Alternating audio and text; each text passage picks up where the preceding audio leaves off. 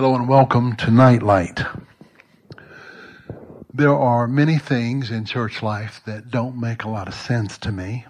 Some of them don't make sense because I truly think they are senseless. But we won't look at any of those right now.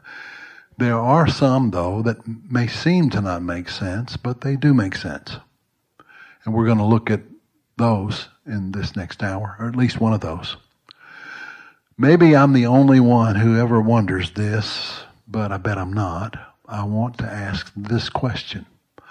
Why do we try to get a lot of people to pray about things with us?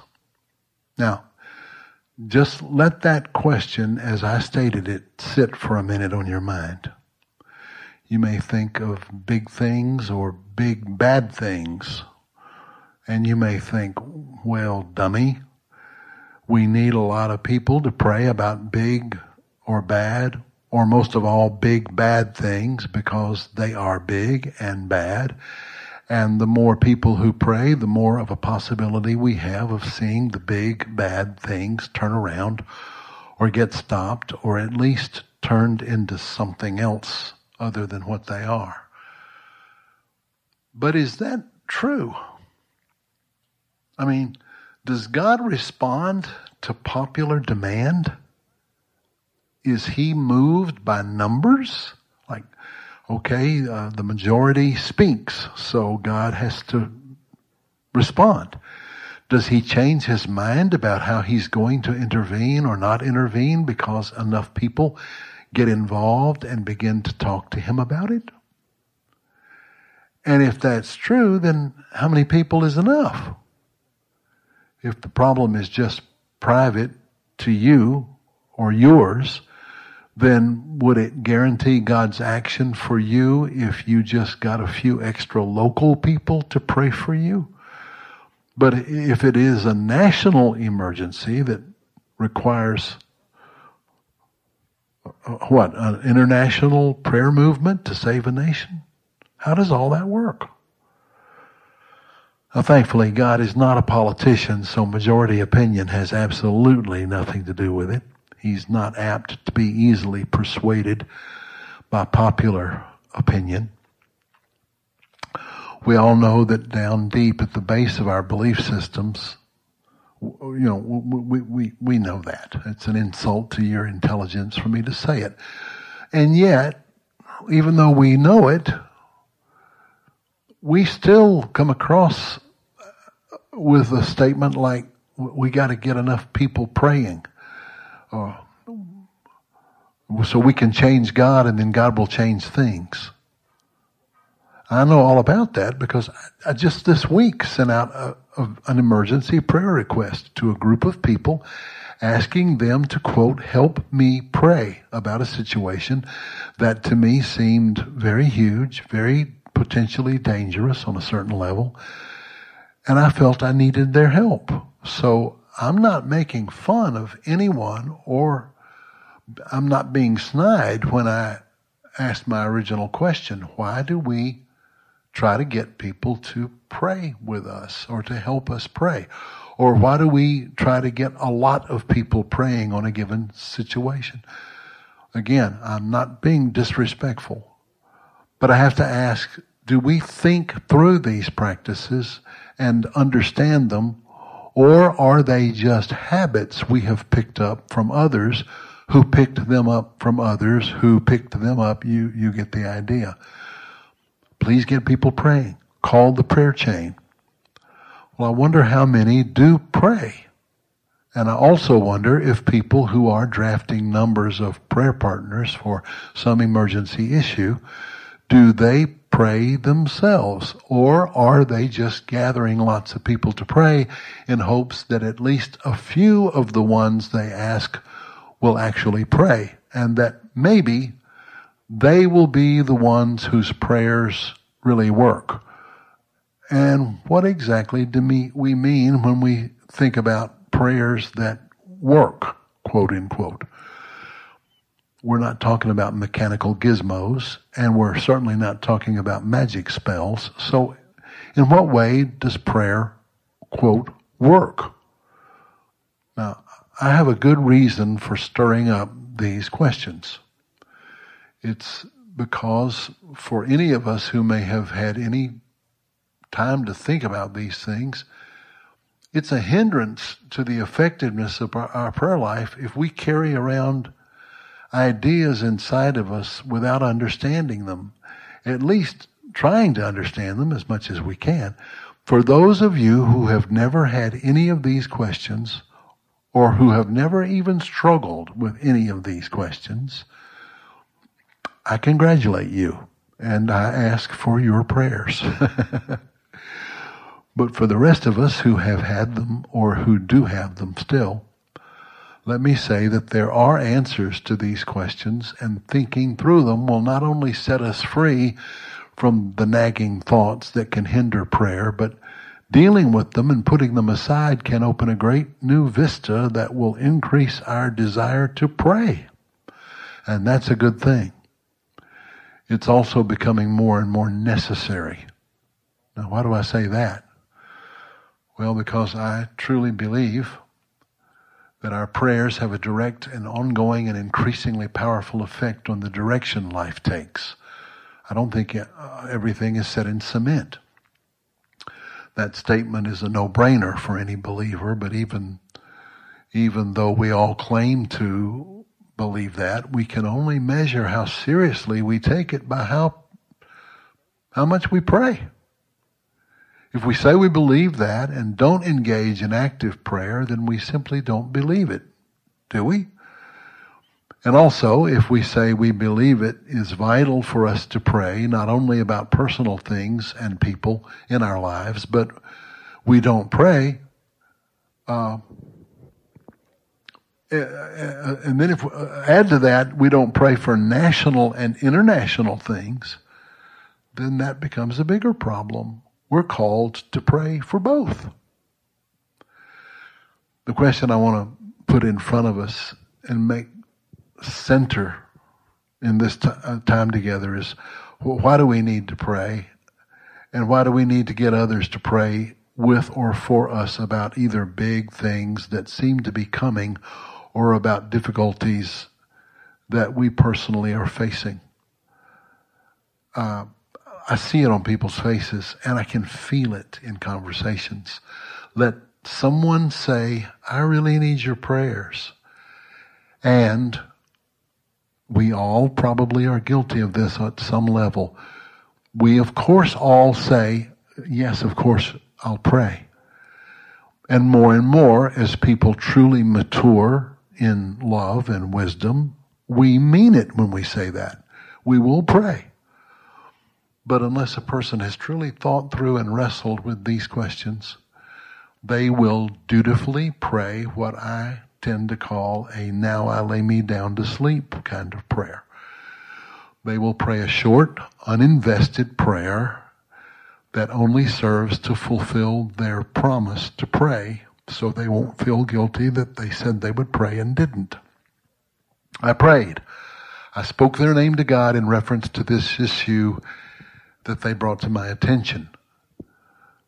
Now, before I say another word, I want to make it clear again, I am not trying to be critical, and I'm not denying some good always comes from even what I might call elementary prayer responses. I'm not being critical of that. Anytime a person speaks to God in loving response to another person's request for us to speak to God on their behalf, there is something good released in that action, as well as there's something good in the motives that cause people to pray. So I'm not sitting here taking condescending pot shots at anybody who cares enough to be sure that they are fulfilling their promise to pray for their friend who asked them to. So if we can get past the criticism and fear of criticism and begin to think this through, I believe the Holy Spirit will help us come to some needed conclusions about the dynamics of prayer that will then help us both individually and corporately pray on a greater level of reality. when we hear the increasingly common public mockery of prayer that's coming from people in our culture who hate God, who love evil, and therefore enjoy any opportunity to scorn faith, that should really just roll off of us.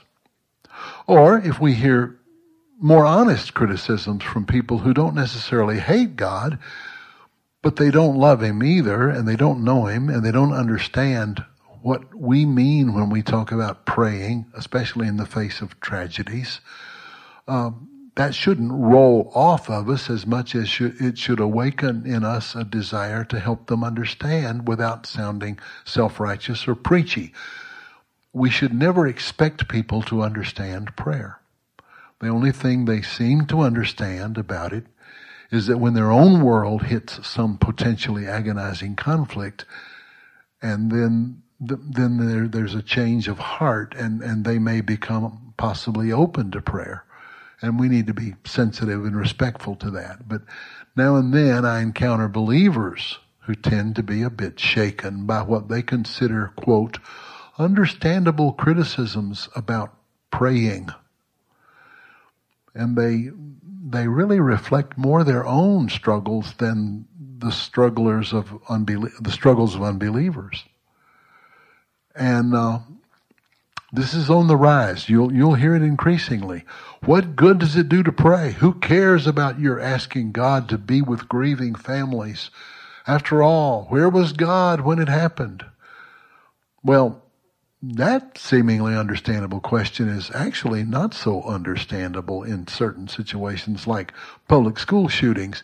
Here's exactly where he has been. He has been asked to not be there. He has been asked out of the public schools, out of the situation. So there are praying, believing people within those schools who are praying, you bet. Well, what about them? Are they not enough to bring about God's intervention? Are there other situations where He was not asked to be out of the situation, like the suffering church around the world, or in our family life, or our private inner struggles? We're not asking God out. They're not asking God out, but sometimes tragedy still happens where there are praying people. Does it do any good to pray in those situations? Well, after 50 years of doing it, I can say, going into many struggles, it appears He was not there. And coming through those struggles and seeing their aftermath, I can see clearly where He was there and where He acted to rescue and heal and restore. Are there exceptions to that good news? Well, only if you have this present world point of view. For people who live in prayer and who trust God to bless and watch over all that they love, God does not play a 9-inning game. He doesn't even stop playing when the end game buzzer sounds. He doesn't even play only within the confines of the playing field. He plays outside time, outside the field limits. God plays till God wins. So we may not see that or the outcome of the thing we've trusted for until our own time is over on the earth. Prayers for my children and my grandchildren will haunt their future and mold their lives in ways I may not be able to perceive. Prayers for people in my past, especially those who I've injured and sinned against, who I no longer have access to in the natural flow of life, are being helped and healed and blessed as I lift them before the Lord. I know that's true. In this way, what the devil meant for evil through me, God turned for great good through me. I am serving out a sentence of love because I failed to love before. So now I can happily do my time, so to speak, for that failure by serving in the sentence of prayer for them. So now I can happily do time in what seems to other people to be a punishment. To me, it's a great joy, because we live in a place outside the confines of time, space, we can entrust to Him all that we love, all that we grieve over, all that we don't understand, and say what Paul said in 2 Timothy 1:12, I know whom I have believed, and I'm persuaded that He is able to keep that which I've committed to Him against that day. But I'm getting a little bit ahead of myself here. Let me back up a minute. Ephesians chapter 6 verse 18 says there are many kinds of prayer. The purpose of this hour together is not to examine all those kinds of prayer, which we couldn't do in 10 hours, but it is to awaken this one truth about prayer, and that is this, that no matter what form that prayer may take, whichever one you're engaged in, prayer in any form is an interaction that takes place between you and the Creator and Sustainer of everything. When we understand that it is not possible for our prayers to be small, insignificant, ignored, or ineffective, they will not be small, insufficient, ignored, and ineffective. They don't have to be eloquent. They certainly don't have to be religiously formal, just real. Now, yes, they may come from a formally written liturgy or from the very scriptures themselves, which is a great way to pray when you don't know how to pray. Or they may burst from your mouth in the raw vernacular of your personality. But knowing that the Creator has repeatedly not only invited, but seeks earnestly for you and me to interact with Him in every kind of communication, we tend to lump up under the word prayer that truth alone can both change our prayer life and increase its level of power. There are, as usual, many words that relate to the meaning of prayer in Greek and Hebrew and Aramaic, and they are all interesting, but I don't want to do a multi-word study right now on the word prayer. Let me just mention one. Tifala has to do with the idea of being connected, and it also has to do with rungs of a ladder. You see the idea. The right connections of the ladder make it possible for you to connect and rise up to a higher level. At the basis of all this is the simple idea of making a connection and then of remaining connected. So let's just keep it simple. The only way we can be in relationship is to make and protect the connection of the relationship. The core of our connection to the one we are wanting to relate to is to relate to Him. And relate means communicate. Simple. Talk. Yes, talk. So that is elementary, but vital. But that is an aside with regard to what I'm hoping to take us into in the time we've got left. I want to move beyond the necessary foundation and look at our original question of why we ask lots of people to pray about great needs. A positive understanding may begin with a negative one. Here's the negative one. It's a common experience. Have you ever started to pray and felt an almost physical resistance to praying? I've noticed over the years that there's a strange resistance to my prayers. That feeling that comes over me that may say I'm not worthy, or that I'm only taking time to talk to an empty room, or that I should be doing anything else other than praying. That illogical sudden increase in pressure to get me not to pray. That flood of sudden thoughts telling me of all the things I need to be doing right now that wasn't at all even on my mind until I begin to move toward undivided, focused prayer. That resistance, and it is the same resistance no matter which form it takes, that resistance is a great indication that I must be disturbing something very much when I pray, and that some evil intelligence does not want me to pray. Over the years, that negative pressure that comes on me has increased my prayer life a great deal. So a negative produced a positive. The moment I sense anything passing through my mind that suggests that I don't need to stop now to pray, I can pray later, or that I need to finish this or that first, or I need to study my Bible. That's a good one. You need to study your Bible. Don't pray. You need to study. Or, well, I can't pray. I've just been acting like a jerk. That's a common one. I've learned these are all signals that scream that it is now, at this moment, that I need to speak out my mouth in prayer.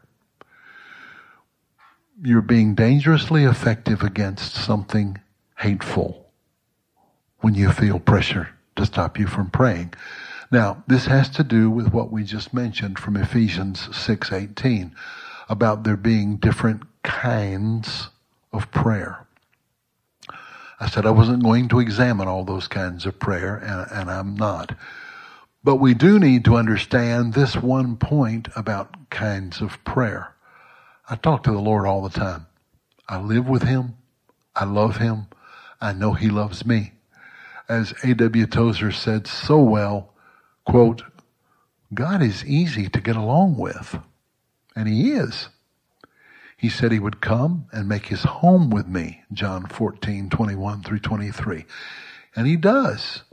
I practice His presence in the daily flow of life, and sometimes, depending on what is taking up my attention, I may forget about Him to some degree.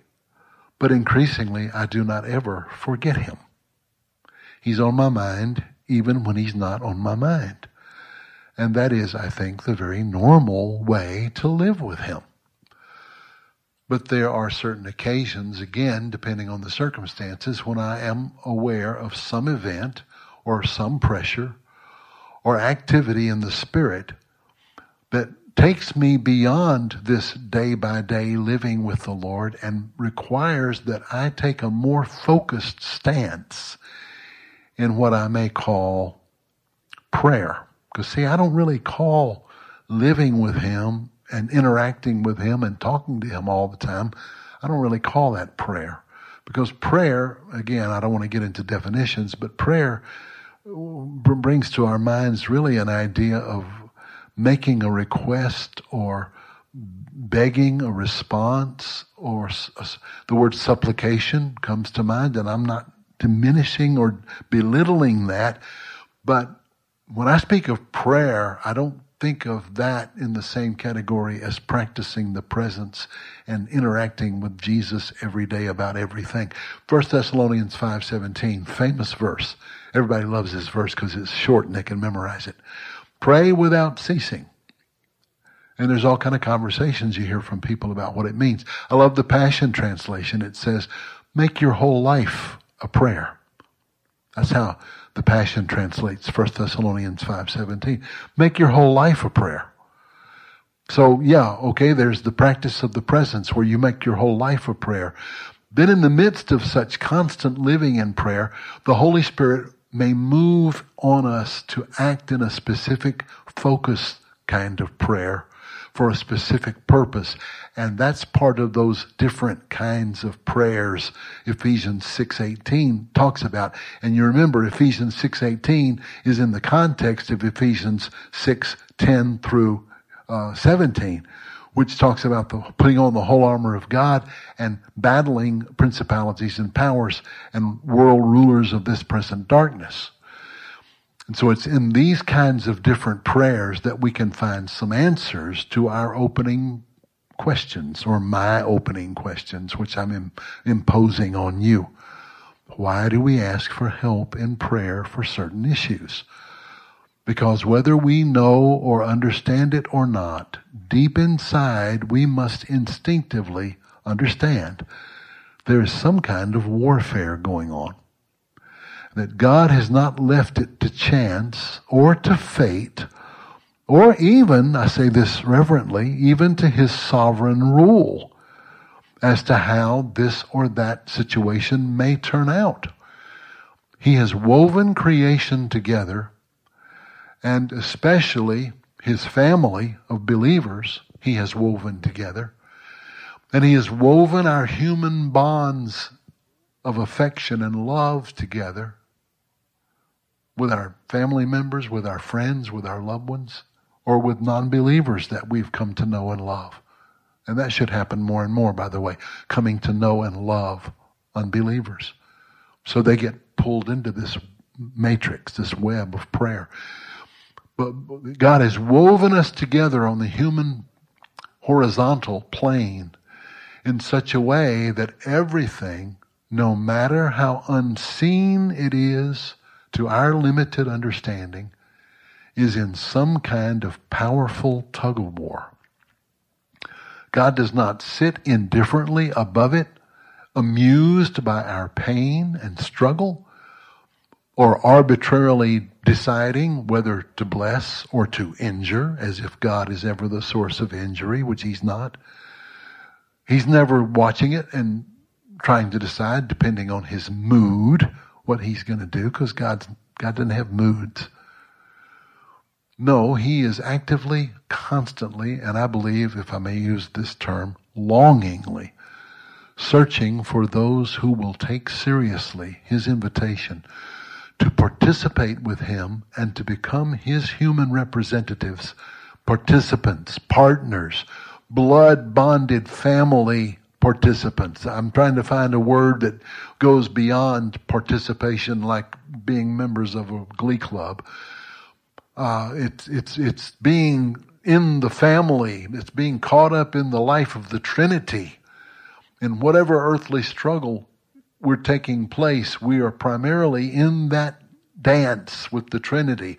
And that whatever spiritual evil forces are at work to hinder God's good purpose is somehow itself being hindered or even overthrown, depending on how much and how seriously we take our place in the special call to this special kind of prayer. I don't want to wear you out with too much detail, but we need to try to get this. The picture we tend to have in our childish imagination is that we're here on earth. Here the devil is messing around with us and what we care about. Way up above is God. We cry up to God to come down and do something about the devil. We get a lot of other people to pray for us too. We hope this will get God's attention even more, so God will intervene on our side. That's not right at all. We need a biblical battlefield imagery in our imagination. The Scriptures tell us that we are literally seated with Christ in a place, tapas, a real place, in the spirit realm, where we are united with Him as co-rulers. Revelation 1:5 refers to us as a kingdom of priests, or kings and priests. Ephesians chapter 2 verse 5 says we are now seated with Christ in the heavenly realms. That's not poetic language. Romans 5:17 says we rule in life now by Christ Jesus. These are not hyperbolic religious euphemisms. We take our rightful place in cooperating with the Holy Spirit, in speaking into the earth what we hear Him tell us through Scriptures, as well as what we hear moving through the Spirit in our own hearts. And we are so one with Him that much, I admit, certainly not all, because sometimes my old childish misunderstandings can mix in, but increasingly, we are so one with Him that much of what comes out of us in prayer is exactly in line with His own heart also, because He's the vine and we are the branches, and His life flows through us, including our prayers. I in you and you in me. John chapter 14 verse 20. John 17:23 says, in that day you will know that I am one with the Father and you are one with me. And then he says to the Father, Father, you fully live in me and I live fully in them. And so they experience perfect unity. Sometimes our prayers are requests, obviously.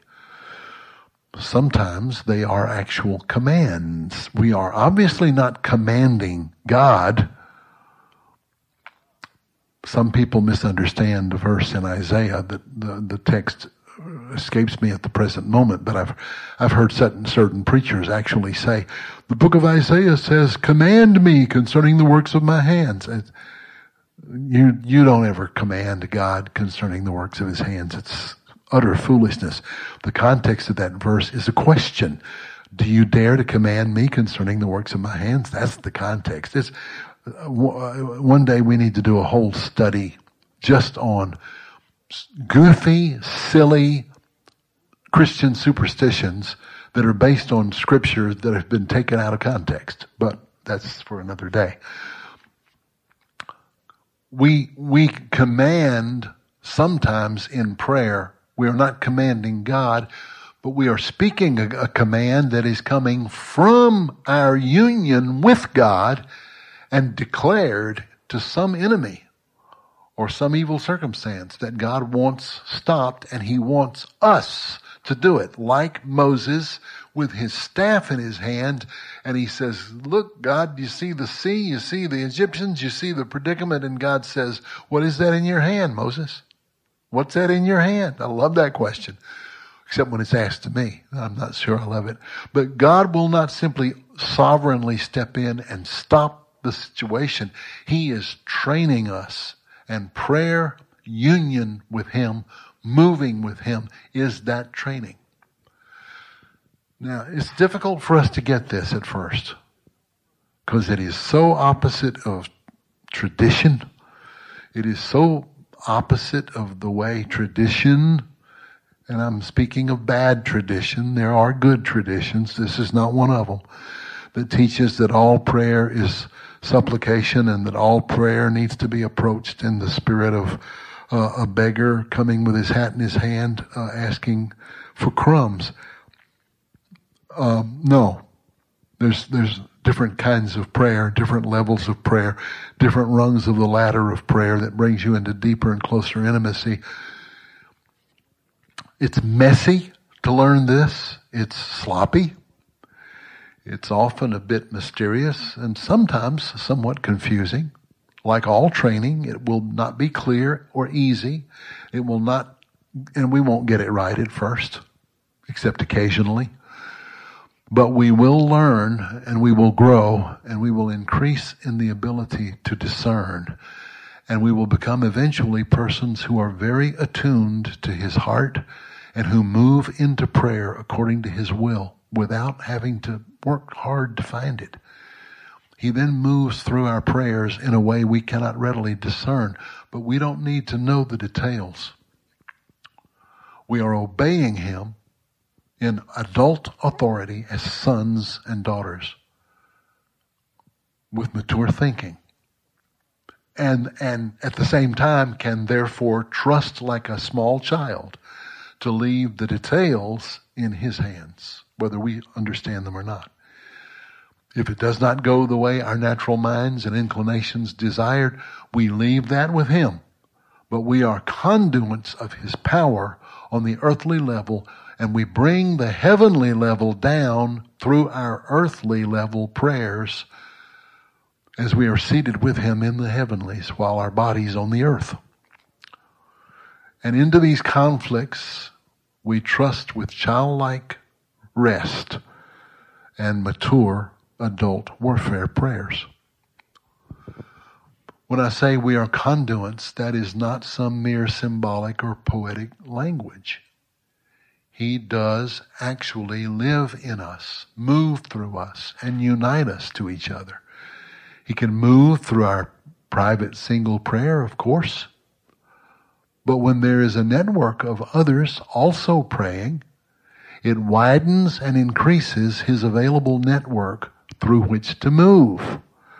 Could he sovereignly move by sheer command and not need such a network? Of course, but he has not chosen to do it that way for the reasons we've been laying out. You and I are in training. Now, I don't pretend to be able to answer every possible contingency that may come to mind about why increased corporate prayer brings greater power of God to bear upon a given situation, or why it has at times seemed not to have made a difference. I don't believe it is ever wasted or ever ineffective. But I hope you can see the basic principle, and then maybe we can learn more of how it works in various other examples. But one that comes to my mind now is praying for the nation, for instance. The recent terrible events in Northern California, which is still causing havoc, is an example. A person caught in a firestorm praying for supernatural rescue will be heard. If they live or die, they live. But they may have been taken out of the earth before their time is due because of the chaos of evil set in motion by a corporate lack of obedient, watchful response to a rising unmet situation. But many people praying for peace and righteousness to be flourishing in a given area can possibly see a total transformation in circumstances, which makes the avoidance of the firestorm altogether, so there will be no need for a private personal prayer for rescue out of the firestorm. I believe we are more and more entering a time when this idea is going to become vital for us all to understand. The seemingly increased prayer power that comes from a group praying focused on the same issue is not to get something to change in heaven. It is heaven that is moving to change things on earth. The more people who are bound to that work of the Spirit, the more effect is being released through them in a network of human relationships that we don't have the capacity to monitor. But we do see this in Scripture. How good and how blessed it is when brothers and sisters dwell together in unity. It's like the anointing oil that comes down from the head through the beard of Aaron and covers the whole body. For there the Lord commands the blessing. I believe the reference here to the high priest and the anointing oil flowing down from his head through his beard is not just a poetic, pretty picture. A priest is a bridge builder. This is the root meaning of the word. The priest touches heaven for earth in intercession and touches earth for heaven with blessing. This reference to corporate unity and love being a place where it's like the anointing that pours down the head of the priest is a perfect picture of what happens when more than one of us moves into a place of true love and real care that manifests in intercession for other people or situations. The anointing pours through it and brings life. Here the Lord commands the blessing. We must believe that regardless of how much of that life we may get to witness on the earthly level. I know it's insulting to our adult human fleshly egotistical minds when we cannot see and measure what is happening.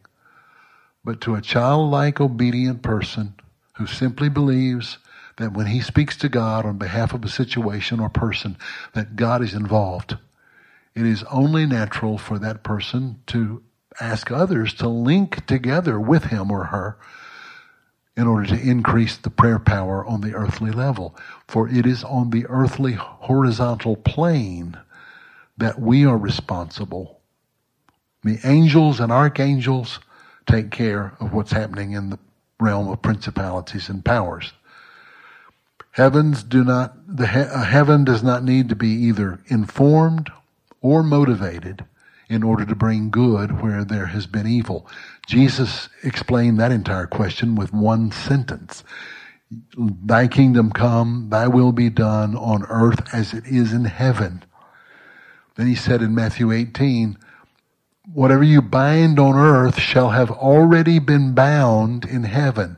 I said, we're not trying to change, you hear people talk about moving heaven.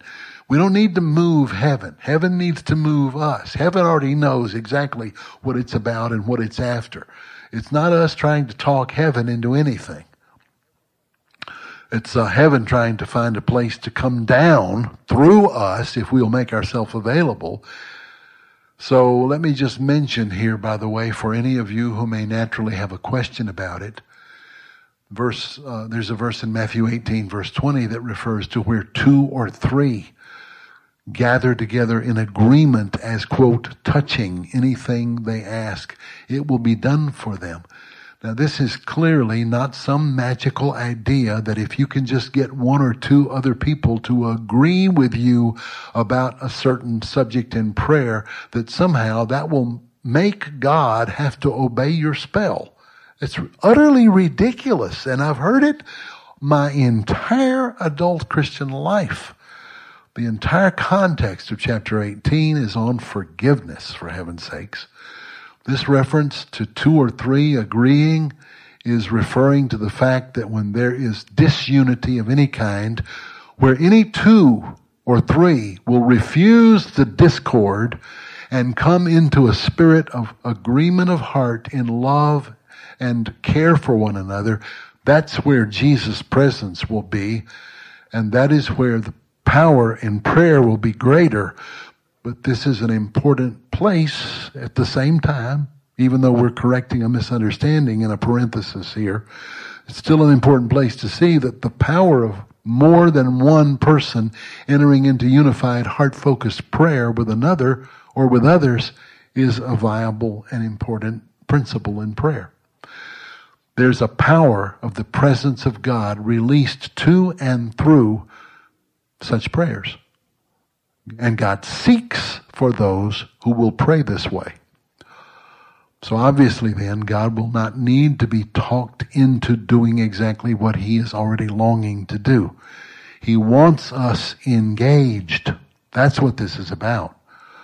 We may pray words that seem to sound as if we're begging God to do the thing we are asking, like Daniel's intercessory prayer in Daniel chapters 9 and 10, praying for the restoration of Israel, for the return of the Jews to Judea. But it's the Holy Spirit energizing that prayer. It's the Spirit of God moving through that prayer that is prompting it in order to bring about the circumstances in which blessing can come rather than the curse. This is why unity and love for each other is a part of the vital ingredient of prayer. These verses that I've been referring to in Matthew 18, they speak of God looking for just one who will pray. This is obvious, therefore, that others joining in are even better. God is your Father. He loves you individually. That is so clear in so many scriptures and in life experience, it doesn't need to be supported with proof texts. But we do need to understand that though our individual relationship with Him is real and precious to Him and to us, He also loves us as the bride. He relates to the whole bride corporately. So there are principles of spiritual reality that are only real as they relate to us in a corporate expression. This principle is first seen in Leviticus chapter 26, verses 7 and 8, where God says to Israel, "You shall chase your enemies, and they shall fall before you by the sword. 5 of you shall chase 100, and 100 of you shall put 10,000 to flight." That's not hyperbolic, poetic language. There's reality in it. There are elements of spiritual warfare on a large scale that I believe we are not to be engaged in on an individual basis, but only corporately. And that's too large a subject to be dealt with here, and I've dealt with it in other platforms.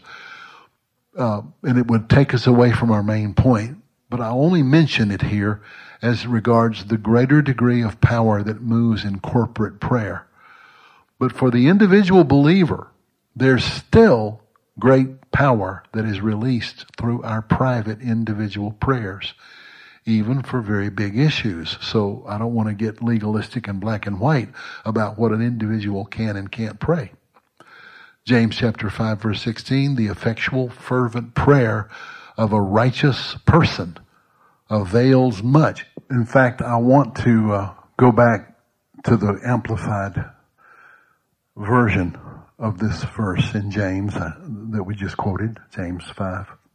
The effectual fervent prayer of a righteous man avails much. This is one of those verses that really needs to be unpacked to understand it. Because it flows in and out of two different kinds of prayer. It talks about the prayer of a single individual. Remember, this is where he goes on and talks about Elijah being a man of like passions as we are. In other words, he's just a normal human being with the same limitations that any human being has, the same neediness, the same weaknesses, the same character flaws, the same dependence on the grace of God. And yet he prayed and controlled the weather through his prayers. But that before he talks about that individual prayer power, he talks about another aspect of prayer, which is interdependence on one another in prayer. And I want to go back in the Amplified to address this. This is all familiar territory, but we need to look at it. Let's start in verse 12. Above all things, my brothers, do not swear either by heaven or earth or take an oath, but let your yes and your no mean simply yes and no, so that you may not fall under condemnation. Is anyone among you afflicted? He should pray. Is anyone glad at heart? He should give thanks and praise to God. Is any among you sick? He should call for the elders of the church, and they should pray over him, anointing him with oil in the name of the Lord. And the prayer of faith will save the one who is sick, and the Lord will restore him. And if he has committed any sins, they will be forgiven. Confess to one another, therefore, your faults. This is obviously calling us into interdependence in prayer on a higher level than just whispering to someone on the way out the door from a church meeting, please pray for us this week, etc. Confess your sins. By the way, the text is sins. Confess your sins one to another. It's not faults. That was a political manipulation by King James translators. Confess your sins, your false steps, your offenses, all those words to one another, and pray for one another that you may be healed, restored to spiritual and physical strength. The earnest, continued prayer of a righteous man makes tremendous power to be available, dynamic in its working. Now, all of those verses, all of those commentaries there in the Amplified come out of one Greek word that is translated in two English words. Energeo there, where we get the word energy, is referring to both the energy of the prayer and the energy released because of the prayer.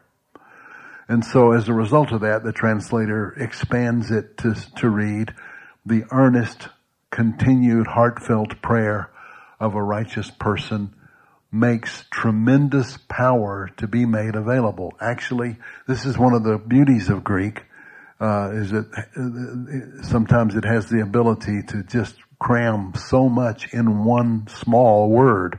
Other times it seems like the word is as long as a paragraph. But anyway, the point is that there is energy released in the prayer and energy that is set in motion because other people are joining in. Now, I know this gets difficult for some of us to hear because we have been made deaf to a lot of scriptures by the unbelieving, naturalistic, humanistic arrogance of Western Enlightenment thinking that has imposed itself upon theology.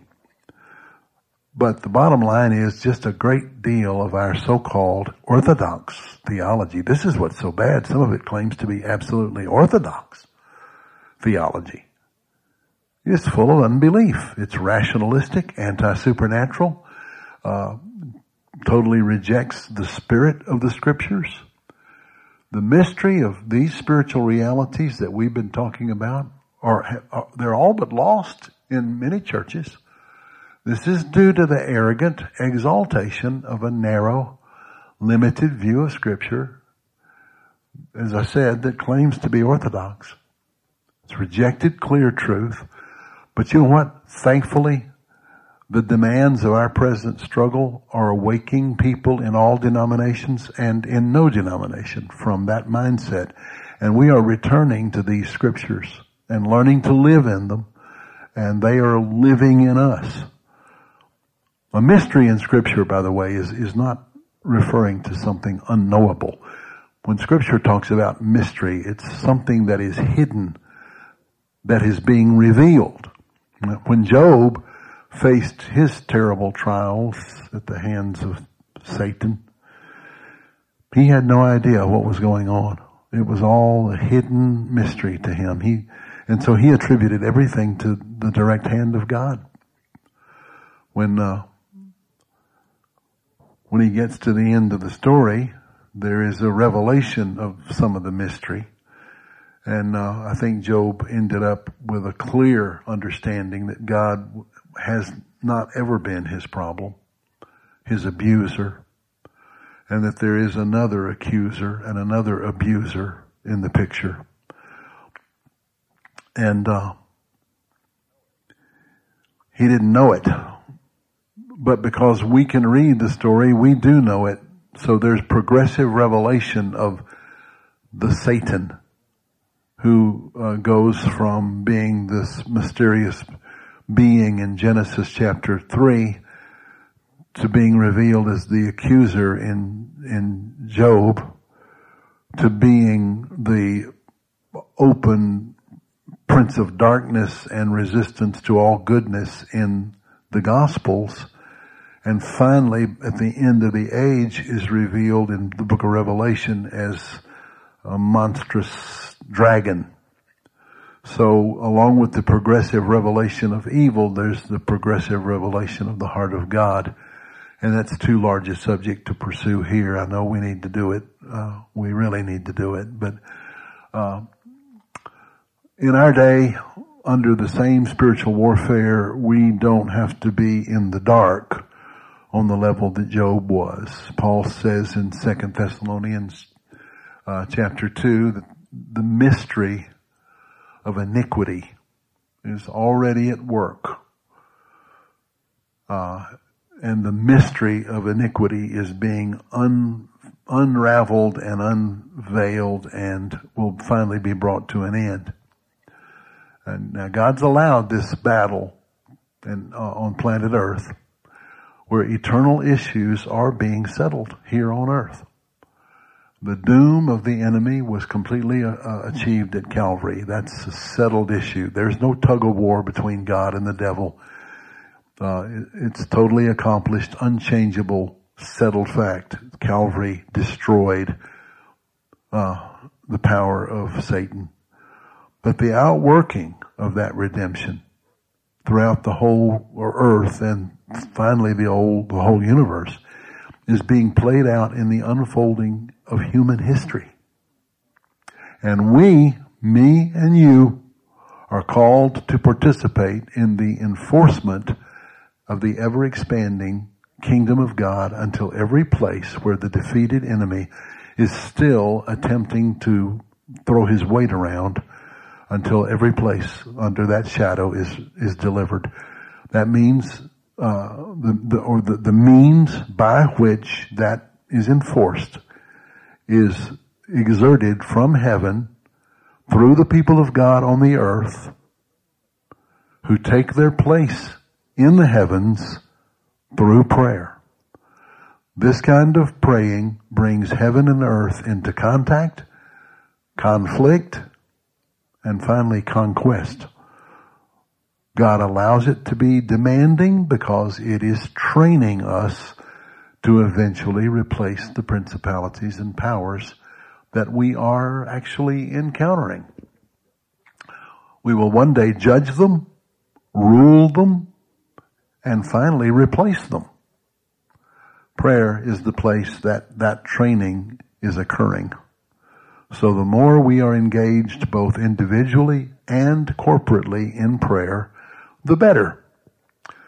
Now, obviously, I'm stirring up lots of questions. I meant to do that, and we will pursue this more in the next time that we are going to be together. But I just realized, by the way, I don't think I gave you the text in Isaiah that I quoted a while ago. One of my favorites, Isaiah 64, verse 7, which says, there is none who stirs up himself to take hold of you. There is none who stirs up himself to take hold of you.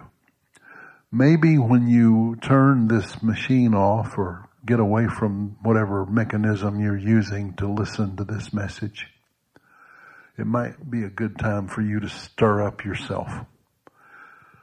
Don't wait for the Holy Spirit to stir you up. Stir yourself up.